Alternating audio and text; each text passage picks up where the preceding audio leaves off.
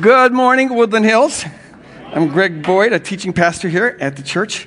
It is great to be with you and worship with you and be in God's presence.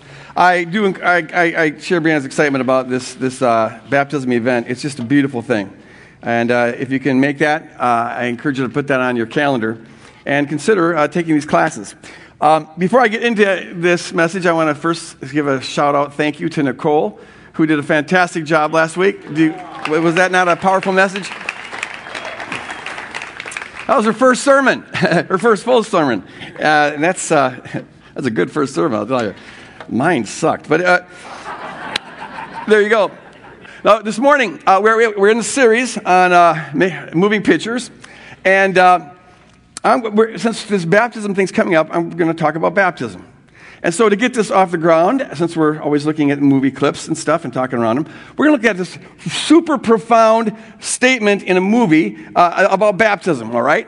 It's from the classic theological movie, "O Brother, Where Art Thou?" Come on in, the water is fine. I got my sins all washed away. The preacher washed those sins away. The whole point of that little clip there is to say that's not how you should think about baptism. That's the wrong way to think about baptism. The right way is, well, we're telling this message, the heavenly wedding, because the right way is to think about it as a wedding, as we'll get into this in a little bit. The kind of view of baptism that you saw illustrated in "O Brother, Where Art Thou?" Is what I'd call magical baptism. It's magical thinking. Here's what I mean by that. I'll illustrate it. So, if you've been here for any length of time, you know that I was a bad kid. I got in a lot of trouble. I was hyperactive, and authorities were always mad at me. And I then drew the conclusion that God must be mad at me because everyone else is. And I learned in first grade about this place called hell. And in this strict Catholic school that I was going to, the hell was a very, very terrible, nightmarish place that you never got out of. And that's where you go if God's mad at you. And so I developed this terrible fear of hell. I had nightmares about it all the time in first grade, 6 years old, having terrible nightmares. And so I really wanted to find a way to escape hell. And I learned that there's this thing called confession in the Catholic Church. If you confess your sins to the priest can forgive your sins, and then you're off the hook, unless it's a mortal sin, in which case it leaves a stain, but you're still forgiven. I never could figure that one out. But see, we didn't have first confession until third or fourth grade. And I'm in first grade, so what if I die before I get to third or fourth grade? I'll go to hell. So I'm really worried about this. And then I heard this teaching, which I'm sure I screwed up. Because I've never seen anything in the Catholic Church that says anything like this. But this is what I heard as this desperate first grader. This nun gave this teaching that as I remember it, that there's 9 services. If you go to Mass, a special Mass, for 9 weeks in a row, and pray this special prayer called novenas. Any Catholics in the house remember those novenas? Yeah, I never quite understood them, but I remember the term. So 9 consecutive novenas, and you pray to the Virgin Mary. She will make sure that you'll go to heaven. You're guaranteed to go to heaven. And I just lit up, like, this is my ticket. And I raised my hand. So guaranteed? Like no backs, no do-overs? No. As I remember it now, I don't think this was what she was teaching, but this is how I see. I was screwed theologically from a very young age, so that explains a lot. But you're guaranteed. So the trouble is, I mean, it seemed like such a great deal. You put in 9 weeks, and boom, you can coast the rest of your life. You know, no more nightmares. So trouble is, I am 6 years old and I don't drive, and so I started begging my parents, my dad and my mom, will you take me to these special masses? I think they're on like Wednesday or Friday night, and I want to pray these novenas to Mary so I'd be saved. And my dad would have nothing to do with it. My stepmom was a real strict Catholic lady, and she was impressed that I wanted to go to Mass so badly. So she said she'd take me to 1, but 1's not going to cut it. You need to go to 9 consecutively in a row. And then my stepmother said, well, Greg, look, you misunderstood something, because going to a special Mass 9 times in a row and praying novenas, that doesn't guarantee that you're going to go to heaven. Only one thing guarantees that you go to heaven, and that's that you stop sinning. It's like, well, that gig's not going to work for me. Besides, I believe what the nuns say more than what she says, because the nuns wear these holy clothes in pre-Vatican Catholicism. There's these habits, and they have groceries, and they look holy. So I'm going to take what they say over what my stepmom says. But I still couldn't get to the Mass, so I never got that guarantee. And I've been insecure ever since. So I had a magical view of these novenas. If you just do this formula, do this thing, engage in these particular behaviors, then you'll get something from God that you want. You'll get to salvation. And that's what magic's all about. Magic is engaging in a certain set of behaviors or reciting formulas or having rituals that get you to get God or the gods or a saint or whatever to give you what you want. It's kind of like that Monty guy, let's make a deal. What was his name? Monty Hall, that's it. Yeah, let's make a deal. It's making a deal with God. I'll do this, and then you give me that. And it's magical kind of thinking. So oh brother, where art thou? This guy had a magical view of baptism. It seems like they all did. Where as he's seeing these people getting baptized, it's like, here's the deal. If I just get dunked, well then all my sins will be washed away. And see, it's magic because it doesn't depend on the state of his heart or how his life has changed after that. It's just the act itself does it. That's why the preacher never asked any questions of this guy. He's just, you come up here, I'll dunk you. And that magically washes those things away. It's magical thinking. There's several negative implications for magical thinking. And magical thinking permeates a lot more than just baptism. But I'm focusing on baptism right here this morning. There's negative implications. For one thing, it means that this guy's going to be walking around with false assurance. He thinks that just because he got dunked, he's okay, his sins are forgiven, and that's all there is to it. There's no need to develop a relationship if you got what you want without that. You just involved yourself in a magical ritual, and that takes care of it. So you go around with a false assurance. And throughout the rest of this movie, this guy's life isn't changed. He's just as he was before, but he keeps thinking that because he's baptized, he's okay. See, so it's a false assurance. It also jacks up your view of God. If baptism is what magically washes away your sin, well then, if you don't get baptized, your sins aren't washed away. And that creates this weird thing where God now needs your baptism to forgive you. He wants to forgive you, but he, can't? Because you haven't been baptized. And that's kind of a weird view of God, don't you think? He needs this baptism to forgive you. Why? I mean, the church where I was first saved in, this fundamentalist Pentecostal church, they taught this. They taught that baptism washes away your sin, and your sins aren't washed away unless you're baptized. In this case, unless you're baptized the right way. And the right way was the way we did it, and everyone else did it the wrong way. And they all said, in the name of the Father, Son, and the Holy Ghost. Well, we know that that's not what you're supposed to say. You're supposed to say, in Jesus' name. And so if the wrong words are said over you, you're not saved. Your sins aren't washed away. And I remember, I believed that for a time because I thought I could see it in the Bible. That's what I was taught. But I would wonder about, what would that look like on the judgment day? When here all these people are there before Jesus, and Jesus says, hey, folks, I love you. I died for you. I did everything I could to save you. And I know that you love me, and you've walked with me. Some of you made tremendous sacrifices for me, and we've had kind of a relationship. And I'd love to let you in the pearly gates. I really, really, really would, but there is this technicality. You see, you weren't baptized, or you weren't baptized right. The wrong words were said over you, and so it's skedaddle to hell for you. I just move along now. Sorry, I can't let you in. And that just struck me as kind of bizarre. And then the people would go, well, we didn't know any better. I mean, this is what we were taught. It wasn't our fault. Can we have a do-over? Now that we see it, can we get in? And Jesus would say, time's up. A deal's a deal, and the rules are rules, and so there's no back. So now just get on your way into the eternal flames. Will be tormented night and day forever and never and ever. So what's wrong with this picture? There's something really twisted about this. This is like this ultra anal pharisaical view of God on steroids. It's crazy. But this is the kind of thinking that people have about baptism. That some people have. It permeates other areas as well. This let's make a deal kind of thinking. People will sometimes say the idea is that if you just pray the sinner's prayer. I've shared this before in the pulpit, where you find these people who think that they have this assurance because they prayed the sinner's prayer when they're 5 years old, even though they're living crazy now. have no relationship, but because I prayed the sinner's prayer when I was 4 or 5 years old, Grandma brought me down to the altar and I gave my heart to Jesus and prayed that prayer. Well, now I know that God doesn't see my sin. I'm covered by the blood. God goes blind because you prayed that prayer. That's magical thinking. Or when people, God, if you give me this promotion, well, then I'll finally start giving to the church. Lord, if you'll heal my daughter, well, then I'll quit looking at pornography or whatever sin that is plaguing you. Or the magical thinking can be along these lines. Here's the right way you need to pray. Here's the things you got to say if you want to get that promotion, if you want to get that healing. Or the right way you have to cast out demons and bind them in this, and they have all these kinds of formula. All that's magical thinking. Or if you'll just have enough faith and say it with your mouth and believe positively in your mind, well, then you'll be healthy, wealthy, and prosperous. That's magical thinking. Which means if you're not healthy, wealthy, and prosperous, well, then you just don't have enough faith. And you're not thinking positive enough. You're not confessing it right with your mouth. You're not doing the formula. It's magical thinking.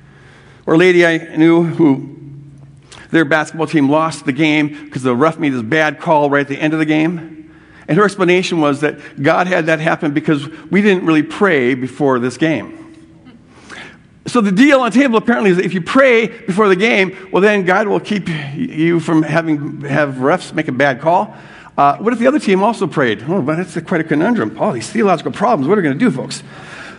I'm here to tell you this morning that God is not Monty Hall, and he's not playing let's make a deal. The Christian faith is not about trying to do a set of behaviors or rituals or formulas or prayers to get God to give us something. God doesn't want to be our little genie in a bottle that we can just rub our right prayers or right behaviors or right rituals to have him pop out and give us our wishes. He doesn't want to be our genie. He wants to be the lover of our souls. And see, God doesn't love us and save us because we prayed the right prayer, had the right formula, or did the right thing. God saves us because he's in love with us and he wants to share his life with us. Salvation is just that, him sharing his life with us. In fact, salvation isn't something God gives us like you give a car to somebody or a horse to somebody. No, salvation is just God giving himself to us. The relationship is what is saving. It's nothing other than the life that comes out of the relationship that we have with God. So Jesus says this in John 17. This is just before the crucifixion. He says, Father, the hour has come. Glorify your Son, that your Son may glorify you. For you granted him authority over all people, that he might give eternal life to all those you have given him. Now this is eternal life. That they know you, the only true God, and Jesus Christ, whom you have sent. I have brought you glory on earth by finishing the work you gave me to do. That's what the cross is all about. And now, Father, glorify me in your presence with the glory I had with you before the world began.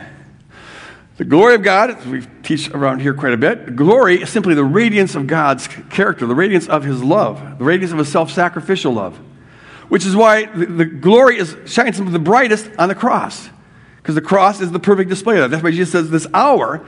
He's referring to the crucifixion. This hour is when he's going to be glorified, and he's going to glorify the Father because he's going to put on display the Father's character. And then Jesus says, this is eternal life, to know you as you're revealed in Jesus Christ, whom you've sent. The knowledge is the salvation. Now, he's not talking about sort of an objective knowledge, a knowledge about God. He's talking, the Hebrew idea of to know someone is to have an intimate acquaintance, an intimate knowledge with them. In fact, it's the word that's used when a husband and wife consummate their marriage. They know one another. Adam knew Eve. And so it's not just knowledge about. Look, I can have all the knowledge about my wife in the world. I can know every fact about her. But that doesn't mean I'm knowing her as my wife. To know her as my wife, I have to act on what I know about her. Because of what I know about her, I commit my life to her. And we enter into this relationship where we're knowing one another, okay? But the knowledge about isn't the knowledge of. So also with God, you can know everything about God that you will like. You can have a PhD in the knowledge of God, in theology. You can know every verse of the Bible in the original language. You can know every fact there is to know that pertains to theology or whatever. But it doesn't do you a bit of good unless you're willing to act on it. And because of what you know, you say, I will give my life to him. And now you enter into that relationship. Now you're getting to know him. and that is eternal life. So salvation isn't a thing we acquire because we did the right behavior or said the right prayer or got the right baptism or what have you. Salvation is nothing other than the life-giving, life-transforming, spiritually empowering, never-ending, marriage-like covenant relationship that we have with God. That is salvation. To know Him in this way is what it is to be saved. That is eternal life, and that's what our faith is all about. God doesn't want our formulas and our rituals and our right behaviors. What He wants, there's only one thing He really wants, and that is you. That's all He wants. He wants you. He wants all of you. He's given His all that He could have all of us. Like we sang a little bit ago, we surrender all. He wants your body, soul, mind, heart, every part of you. He doesn't just want the healthy part of you. He wants the sick. He wants the sick you. He doesn't just want the beautiful part of you. He wants the ugly. Give Him your sick and ugly. He doesn't want just the wholeness part of you, the wholesome part of you. He wants your brokenness, right? He doesn't want you nice and tidied up on Sunday morning. He wants your mess. He wants you and your messiness. He doesn't want you just as your shining light. He wants the darkness in you. He doesn't just want the faithfulness in you. He wants your unfaithfulness. He doesn't just want the spiritual you. He wants the carnal you. And He doesn't want just the holy you, if there's a holy part of you. No, He wants the sinful you. He wants the sin. He wants the lust. He wants the greed. He wants the pettiness. He wants the violence. He wants the gossip. We're to give it all to Him because, see, as we give it all to Him, well, that's now how He takes all this and begins to transform us. He begins to bring healing to all of us and wholeness to all of us. And see, now we're participating in the shalom of God, the wholeness of God. We're being transformed from the inside out as we surrender it all to Him. We're being conformed to the image of Jesus Christ. And now we're participating in the life of God, and that, folks, is salvation. We're being saved from all of our crap, right? That's why the Bible speaks of salvation in 3 tenses. Yeah, amen. We have been saved, we're being saved, and we shall be saved because it's a process that we're going through. It's not a magical kind of moment where, boom, now you've got everything. It's rather this growing relationship. It's a marriage-like relationship. So, here's the thing. If baptism doesn't save us, if it doesn't wash away our sins, well, then what's it all about? Why do we do it? And the answer to that is this. Baptism is, as Brianna kind of alluded to, it's the public declaration, and really, in the New Testament, the inauguration of this marriage-like covenantal relationship with God. If you think about our relationship with God as a marriage, then baptism is the wedding ceremony. And whenever God inaugurated a covenant, there was a ceremony that commemorated it and was a reminder of it. And so baptism is our wedding ceremony as we're betrothed to Jesus Christ. That's more than just a metaphor. I mean, it is a metaphor, but it's one that's deeply grounded in Scripture.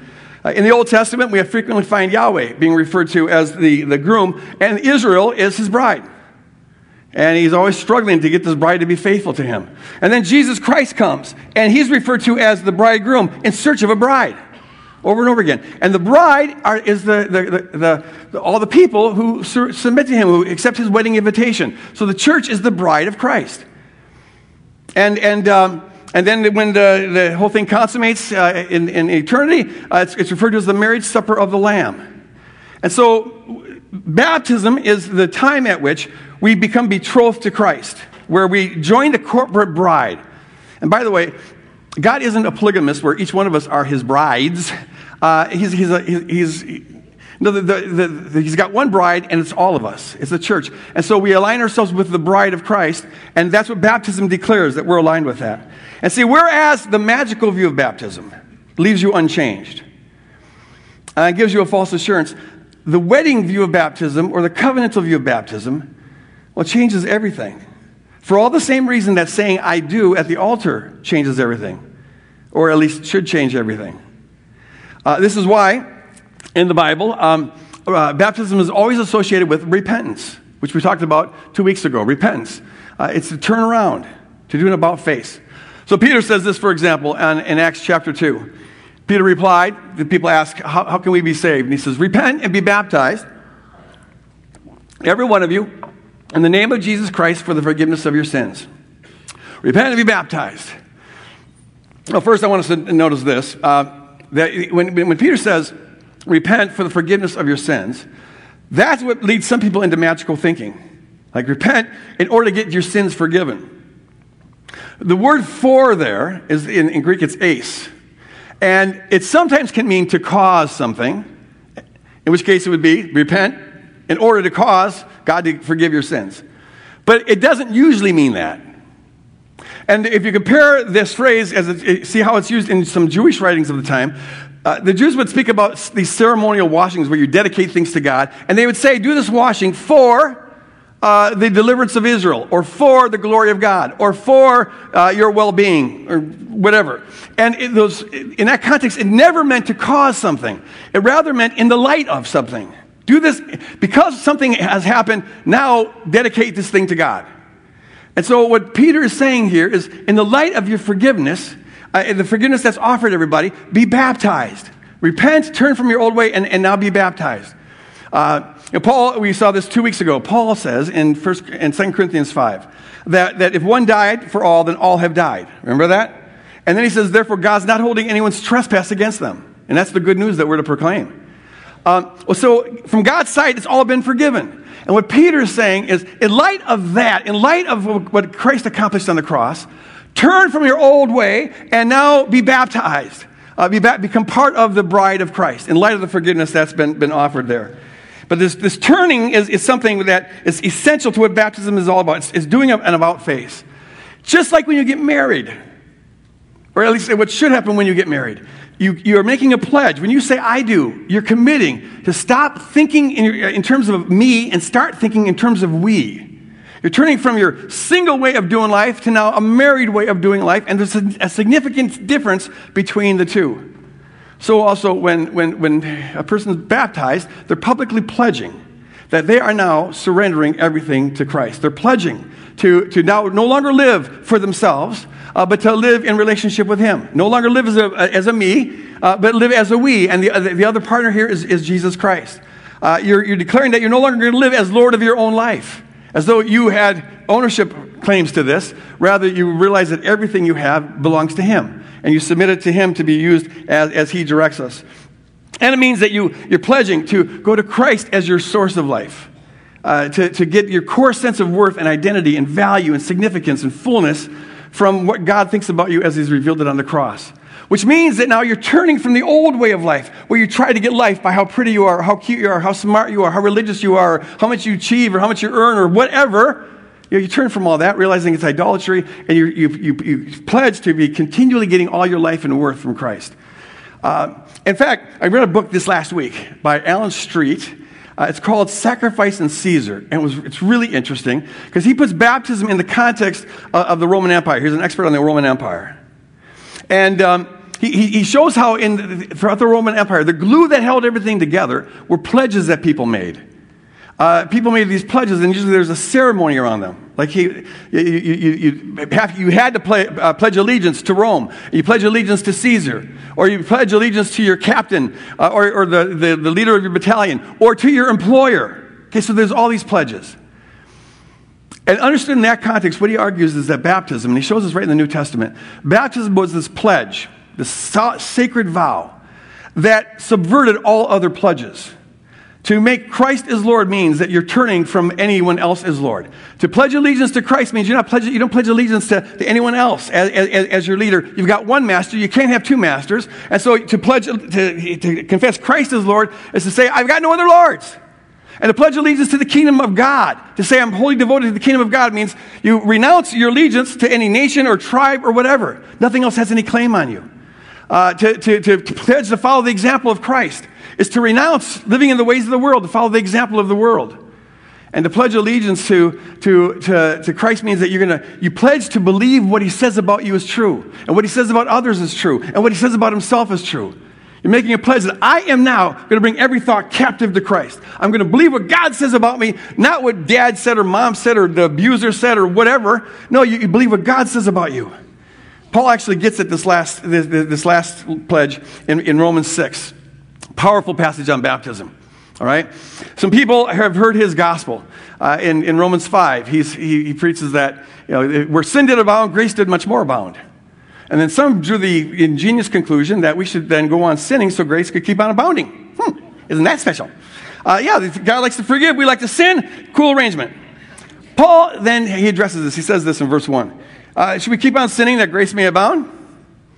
And then he goes on to say, no way. No way. By no means. Me geneto in Greek. Absolutely not. It's ludicrous.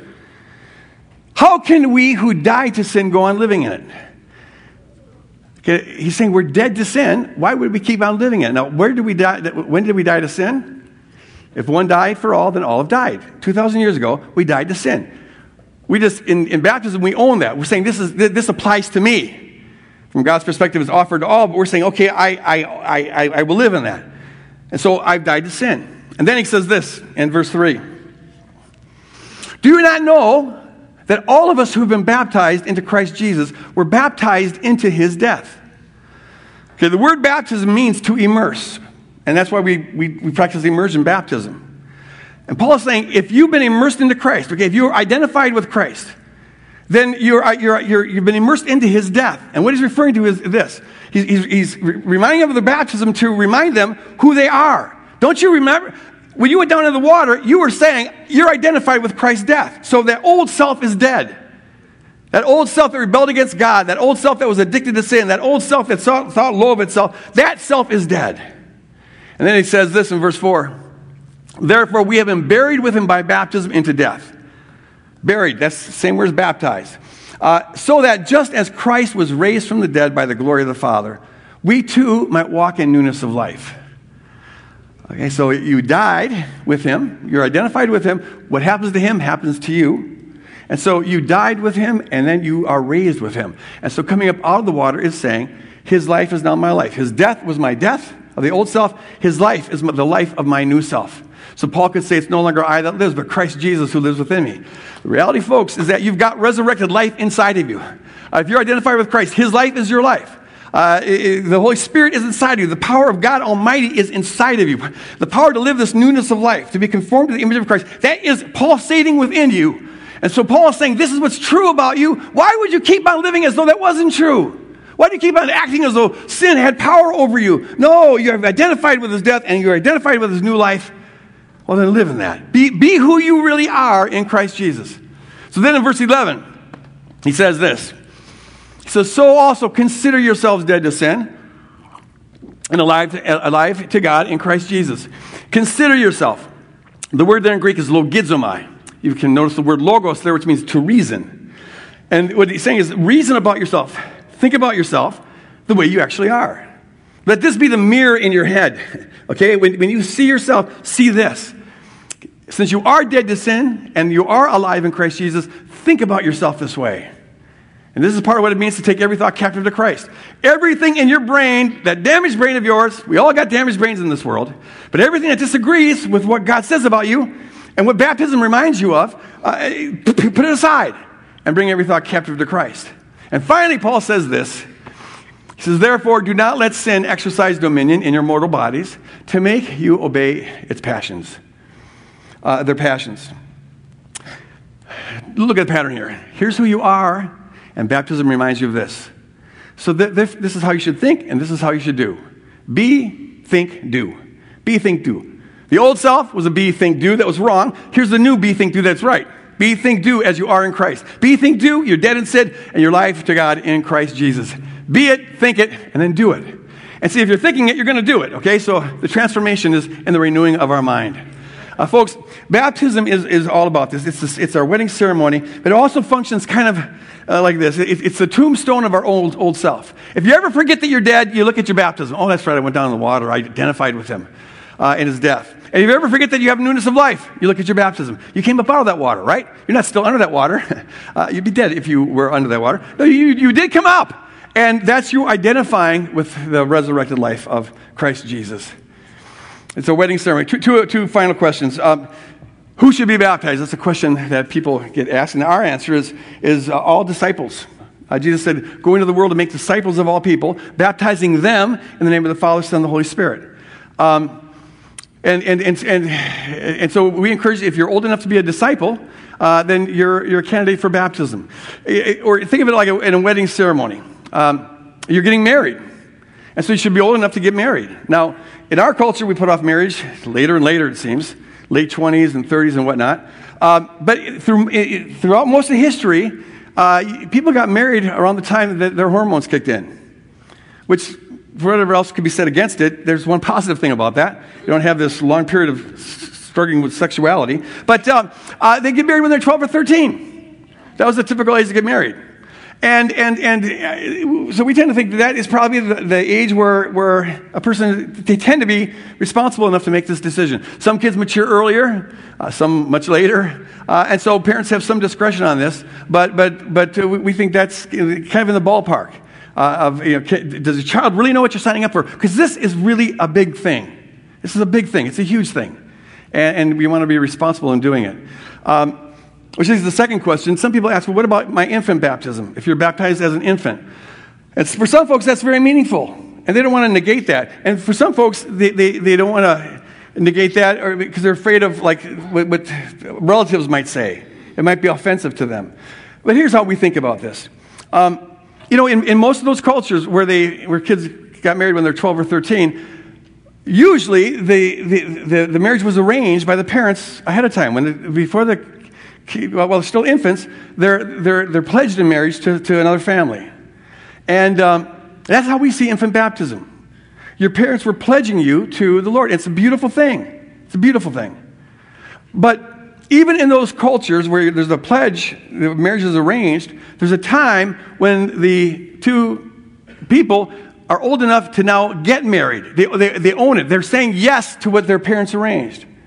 And so we encourage people to maybe see it like this. You're not negating your infant baptism. You're owning it. You're affirming it. Thank you, parents, for pledging me. Now I will go through with this and own it for myself. And so we think baptism is for disciples. It's a wedding thing, and we encourage all followers of Jesus to go through it. So we have these 3 weeks classes. Now some people think, well, why do you need 3 weeks? And the answer is this. Marriage is, if you get married to another human, don't you usually go through pre-marriage counseling? We really recommend you go through marriage counseling, and more than just 3 weeks. This is sort of like pre-marriage counseling for being wedded to Jesus. We really want to make sure that everybody understands what this is about, because it's a beautiful, powerful ceremony. And so if you have not been baptized as an adult, we encourage you to consider taking those classes. And taking them doesn't mean you're committing to doing this. You just want to explore what it's about. So for the next 3 weeks during the 9 o'clock service, I encourage you to check out those classes. And then mark on your calendar that on the July 30th, we're going to have this party at Phelan Park, and it's going to be beautiful and fantastic and all sorts of celebrating things. Would you stand? I'd like to ask the prayer teams to come forward here, and if you're here this morning and have any need that could use prayer, and if you have a need you probably could use prayer, come up here and by the stairs, and we'll have prayer teams that would love to minister to you. And if you're here this morning and you're not a devoted follower of Jesus, you're not surrendered, but maybe there's something that's pulling on your heart right now that says, I probably should do that. I encourage you to listen to that inner voice and come up here and just talk to these folks, and they'd love to get you started in your walk with God. Praise God. Isn't God good? God's good. We got a good spouse. We got a good spouse. We got a great spouse. Fantastic spouse. I don't know where your earthly marriages are, but you got one marriage that's spectacular. And that's the all-important one, praise God. Father, as we leave this place, I pray we do it as a faithful bride of Christ. I pray we do it as a people who are aware that we are identified with you in your death and identified with you in newness of life. And Holy Spirit, will you just be working in our lives to manifest that newness of life, reminding us of that newness of life, to not be thinking in terms of the old, but be living in terms of the new, that we may glorify you and radiate on all the people we come in contact with throughout this week. In Jesus' name. And all God's people, the bride of Christ said, amen. God bless you guys. Go out. Love your neighbor.